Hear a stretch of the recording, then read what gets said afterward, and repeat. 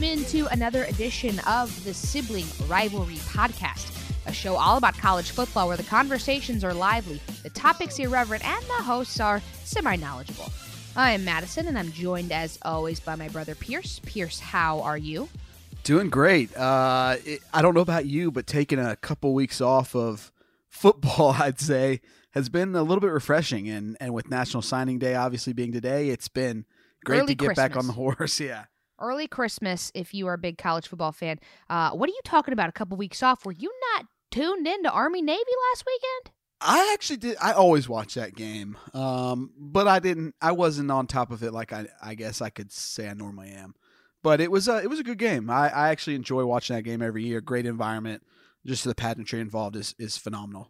Well, we took last week off. That's not really by design, but it's a crazy time of the year here in the Browder household, and we're getting ready to do some fun stuff for y'all, trying to figure out our off-season content. So go ahead and make sure you're subscribed if you're not.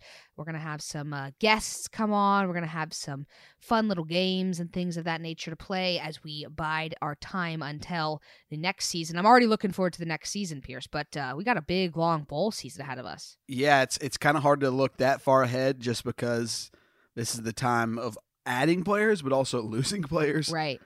So there are some question marks there, but I have no doubt that the top teams will stay the top teams. So looking forward to that. We'll cover signing day in February after the official National Signing Day, but we were just talking before the podcast started, some interesting stuff already happening, but it looks like the top dogs are going to stay the top dogs as far as recruiting goes. So should be interesting to see who finishes at number one, though. Clemson remains firmly in the lead as of right now. All right, Pierce, let's get to it. Let's recap championship week. Like I said, happened a couple weeks ago. We just didn't have anything for you last week, but hey, these teams were playing for some playoff spots, and we would be doing you a disservice if we didn't talk about it. The first one, Pierce, was on Friday night. The Utah Utes and the Oregon Ducks in a little bit of a rematch. This was the Pac-12's best shot at getting somebody in if Utah were to win, and that is not what happened. In a little bit of a revenge spot, the Oregon Ducks take down Utah 37-15. Verdell looked pretty good, as did Herbert. What were your thoughts here? Yeah, this game was very eye-opening, I guess you could say. It was more of Oregon just coming out and playing with their tails on fire. Huntley was a little bit rattled, and I think there was the sequence of events kind of threw him off. But you got to give props to the defense from Oregon. Their safety, I'm going blank on his name right now, but Oregon had a safety that just absolutely ruined everything. I'll find Breeze, Brady Breeze. He was phenomenal. I think he won MVP of that game. But when you have a guy like Verdell, who may not even be the starter from game to game, go for 200 plus yards. I was very impressed with Zach Moss. He kept Utah single-handedly in the game, and I was impressed with Huntley. He was behind the 8 ball. He was just behind the chains, and for the most part in this game, and it made things a lot tougher for a quarterback that likes to use his legs and get out and play when you have a defense that's playing with their safeties just coming up in the box every time against Utah. So you could kind of sense it was coming early on, but it was a fun one to watch. Absolutely. To your point, Huntley had a couple of interceptions, which since Oregon came out to such a rousing start, Utah just wasn't able to keep up despite a third quarter surge. So defensive Oregon getting it done, and it keeps the Pac-12 out of the playoffs, though, if you're keeping track of that kind of thing at home. The Saturday morning matchup, Pierce, was the number 1 Ohio State Buckeyes and the number 8 Wisconsin Badgers, another rematch. Pierce, this was one of the ones that we thought could potentially be a blowout, and it wasn't quite a blowout. Wisconsin put up a better fight this time around, but Ohio State continues to get it done behind the Justin Fields, the Heisman finalist Justin Fields, and J.K. Dobbins on offense. What were your thoughts here with this game? I know you don't love to speak "he who shall not be named's" name, but you got to kind of give him props. I was thrown off a little bit. I thought you were talking about Baylor, Oklahoma. Wisconsin came out with a phenomenal game plan in this. They got back to their roots. They didn't try to press the ball downfield all too often. They took their shots when it was there, and in the right scenarios, but they ran the ball early and often with Jonathan Taylor. He had a phenomenal game, averaging 7.4, 148 yards, scoring on the ground. I thought Jack Cohn looked great. It was just one of those games where Wisconsin scored so quickly. It felt like you just were giving Justin Fields and J.K. Dobbins too much time, and that offense is too talented. You just know they're going to come back, and Ohio State's defense is top notch. You know they're going to figure out a way to turn it around defensively. They don't usually go a full half without struggling, let alone a game. So you knew when it was that type of up and down type of game, it was going to lend itself to Ohio State or put the ball in their hands, and that's always a scary thing when you have two of the best athletes in the nation in Dobbins and Fields. Absolutely. A 1-2 punch there for the Ohio State Buckeyes. Should be fun to watch them in the playoffs. Well, the Big Ten championship game might not have been a blowout, but the ACC championship game sure was. 62-17, the number 3 Clemson Tigers take down the number 23 Virginia Cavaliers. I mean, everybody saw the writing on the wall, but wow. That is quite a score for a championship game, and just continues to show you, Pierce, how crazy big the gap is in the ACC between Clemson and everybody else. Yeah, it's funny. I was watching this game and just thinking to myself, well, Lawrence and Etienne are not really going off like you would expect them to, but they're quiet about it. Etienne is a little more flashy. Lawrence just seems like, just like another game, let's toss to the side. He went for 300-plus yards passing in this game. What more could you ask for? And you have Etienne, who's one of the more slippery backs. He's tough to tackle. He's very fast, very quick. Once he hits that hole, he is going top speed. I won't say I'm surprised by this score, but at the end of the day, this was a very workmanlike win for Clemson against what I consider a above average offense in Virginia. And Bryce Perkins is a baller. He's one of those kind of school ground like pick up type of game players where when things break down, he tends to succeed even more. He tends to elevate his game, and that's always tough with an athlete like him, and Clemson just brushed it off and kept on plugging. To your point, Trevor Lawrence is one of those guys who he plays on such a good team. His stats are so great, but he's not having a quote-unquote Heisman moment ever. He's not having to put the team on his back like a Jalen Hurts might have to, or like a Justin Fields might have to, or Joe Burrow, who ended up winning the dang thing. Trevor Lawrence plays on such a good team. Even though his stats are unreal, it's like, well, of course he is. He plays on Clemson. It'll be interesting to see him go up against a defense that has straight-out men on that front line. Because that's the only question mark I have. I don't know if you see it week in and week out. You see it with certain teams, but I'm doing a disservice to the ACC. But some of the level of competition isn't really as good or at the level that they're about to face. So offense and defensive line, they had a great defensive line last year, missing obviously a few guys that went to the NFL. We'll see how that pans out in the playoffs. I'm excited to see how they fare in that matchup. Pierce, the SEC championship was just downright ugly. I don't know whether that's more of an indictment of the fact that Georgia was quote-unquote overrated this season. And I say quote-unquote because that's my own quote. I think they were a little bit overrated this season. Or the fact that LSU is just that good. Ultimately, that final score was 37-10 with the LSU Tigers coming out on top and solidifying themselves as the number 1 seed in the college football playoff. Pierce, Joe Burrow is next level, and Jake Fromm continued his skid. So you give the nod to LSU there. On the ground, with Swift not healthy, he only touched the field, I believe, or touched the ball at least one time in the first half, I believe, and then all the fact that Georgia was so beaten up at wide receiver. Offensively, it was just really, really rough to watch. And defensively, it's hard to stop Joe Burrow and company. So it was just not a great day for the Dogs. I know you've probably got a lot to say about this one, so I'm going to wind you up and let you go.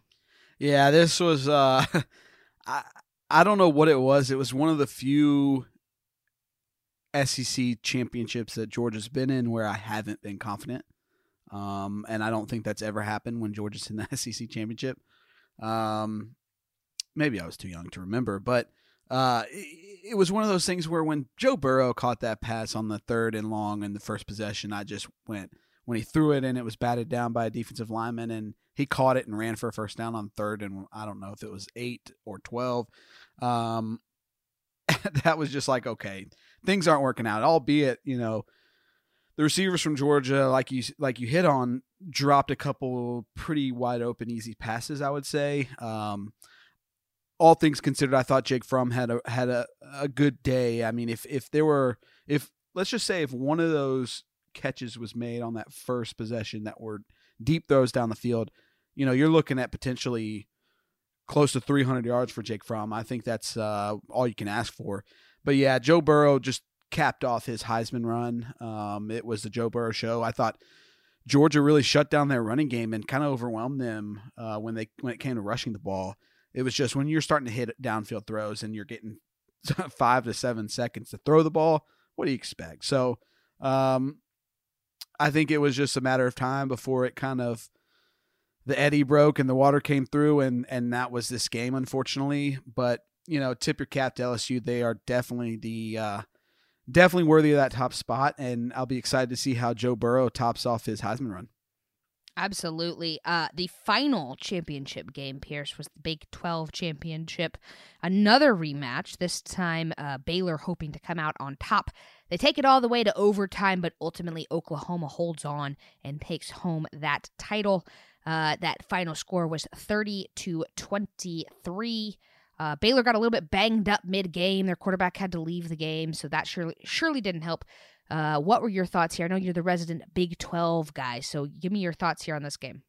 Yeah, Oklahoma, I was surprised that Oklahoma didn't come out and just boat race Baylor, especially given the fact that their third-string quarterback was in the game. Zeno did have a couple long throws there in the second half and late in the first half that really kept Baylor in the game. I thought Baylor played a very inspiring game. They did not come in like a team that had been upset at home, major environment when they thought the game was over after the third quarter. So tip your cap to Baylor. They seem to be making a serious turn. I was hesitant about them, but this game really solidified what Matt Rule is doing there.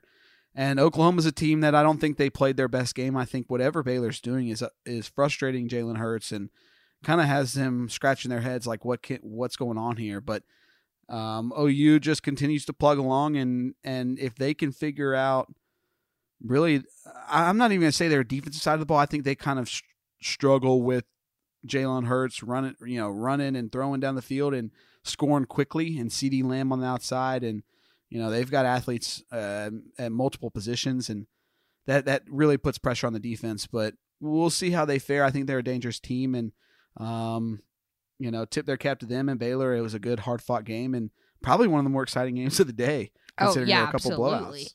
Yeah. Absolutely. I don't think if you were not tuned into this one, you missed the most exciting game of the championship weekend.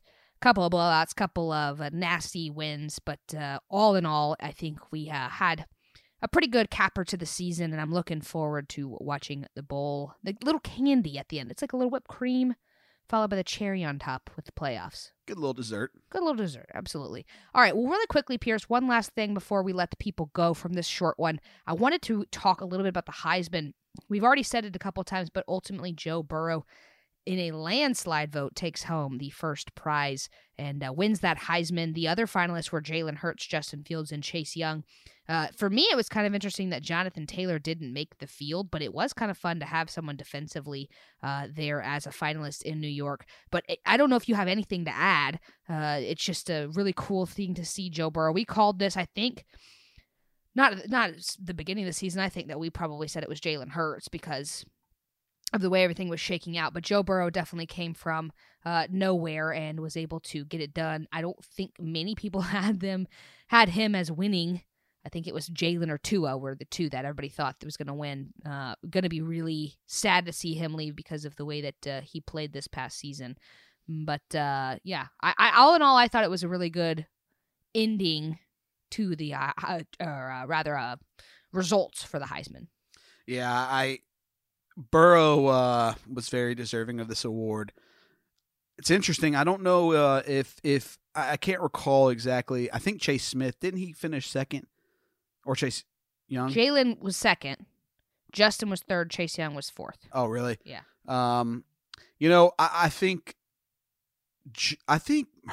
Fields. It's funny having watched the earlier game in Jalen Hurts to the SEC championship game to the Big Ten. You almost felt like at the end of the day, Fields was right up there, and obviously the voting speaks that he was second, right? Who? Fields. Fields was third. It's funny if Fields had some help from his old school to shut down Burrow, there would have been a little bit more of an argument there. But Burrow it was unbelievable watching him play, and just the way things were. It was a runaway freight train. Did you say the Photoshop? I'm pretty sure it was Photoshop. I never saw it confirmed, but I mean, come on now. Surely they didn't mess up this bad. It was a picture of Fields, and on his lower third on the bottom, it said Justin Fields, Georgia quarterback. I did read that. I'm pretty sure that was fake news. Yeah, fake news. They got that wrong. I assume somewhere they meant to say he's from the state of Georgia, maybe. Well, I don't think they actually put. Georgia. I think that I saw that was fake.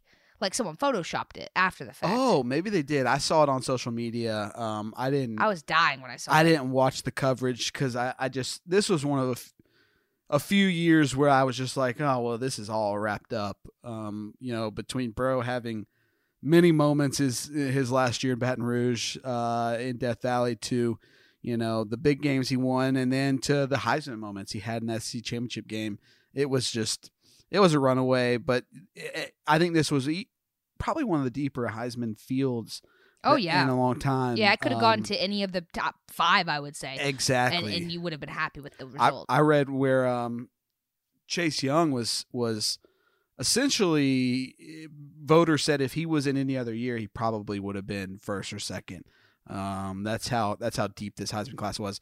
You just gotta hand it to Joe Burrow. The guy's just running with the momentum that he has, and I would be shocked if they don't make a serious contention at the title. I don't see them going down in that semifinal game. I see them at least advancing and pushing whoever they face into the final quarter, and they ought to win. Yeah, we'll get into that as we preview the bowl matchups, but you're absolutely right. I think that's a good little tease for where our thoughts are with this playoff season. Yeah, all in all, a really good capper, like I said. Really fun to wind down and get going with the postseason with this championship weekend. We will have another podcast for you tomorrow. That is going to take you through all of the quote-unquote minor bowls. Anything that excludes the top 6, the major 6. We'll be taking you through kind of rapid fire style our thoughts on that. Obviously, we're not super big experts on a lot of those teams, but we wanted to give you some kind of content and our thoughts on all of those, and that will get added. We've got to figure out. What do you think? A point for each of the minor bowls, 5 for the top for the major 6. I say we look at it a little bit closer and maybe do like a tiered system where. Ooh, what about confidence? Bowls, that could be good listed too. In I like confidence. That. You better watch out. I'm pretty good at those. I'm really bad at those. I'm pretty good at those. Every year that I'm in these fantasy pick'ems, if you're just picking straight up, I'm usually middle of the pack to maybe winning 60%. When I have the confidence pool, being able to judge which games are your favorite are very big, especially when you just need those top 4 or 5 to hit to really be in the running. That's my forte. Ooh, I'm not good at them. Well, we'll figure it out offline and let you people know. But you'll have a podcast tomorrow talking about all the minor bowls. Like I said, stay subscribed so you don't miss any of those goodies. We'll be out actually in New York for Christmas, but we're going to pre-record some of those episodes so that you do not have to go a single week without some sibling rivalry goodies. And you'll have to stay tuned to social media. Maybe we'll drop some good stuff there. You can hit the links in the show notes if you're not already following us there. But it's a short one, Pierce, but I think we did what we had to, came out and I I think we did what we had to do. We updated everybody on where we are with the championship weekend, talked about the Heisman. Not much else to talk about until tomorrow. So I'm going to go ahead and wrap this thing up unless you have anything else to add. No, I think you summed it up perfectly. Just having 5 or 6 games to talk about this past 2 weeks ago and then into this week with the Navy-Army game. I think we covered it great and look forward to giving you all some good content for the bowl season. It's an exciting time of year. All right. Well, for the Sibling Rivalry Podcast, I'm Madison. And I'm Pierce. Stay blessed, y'all.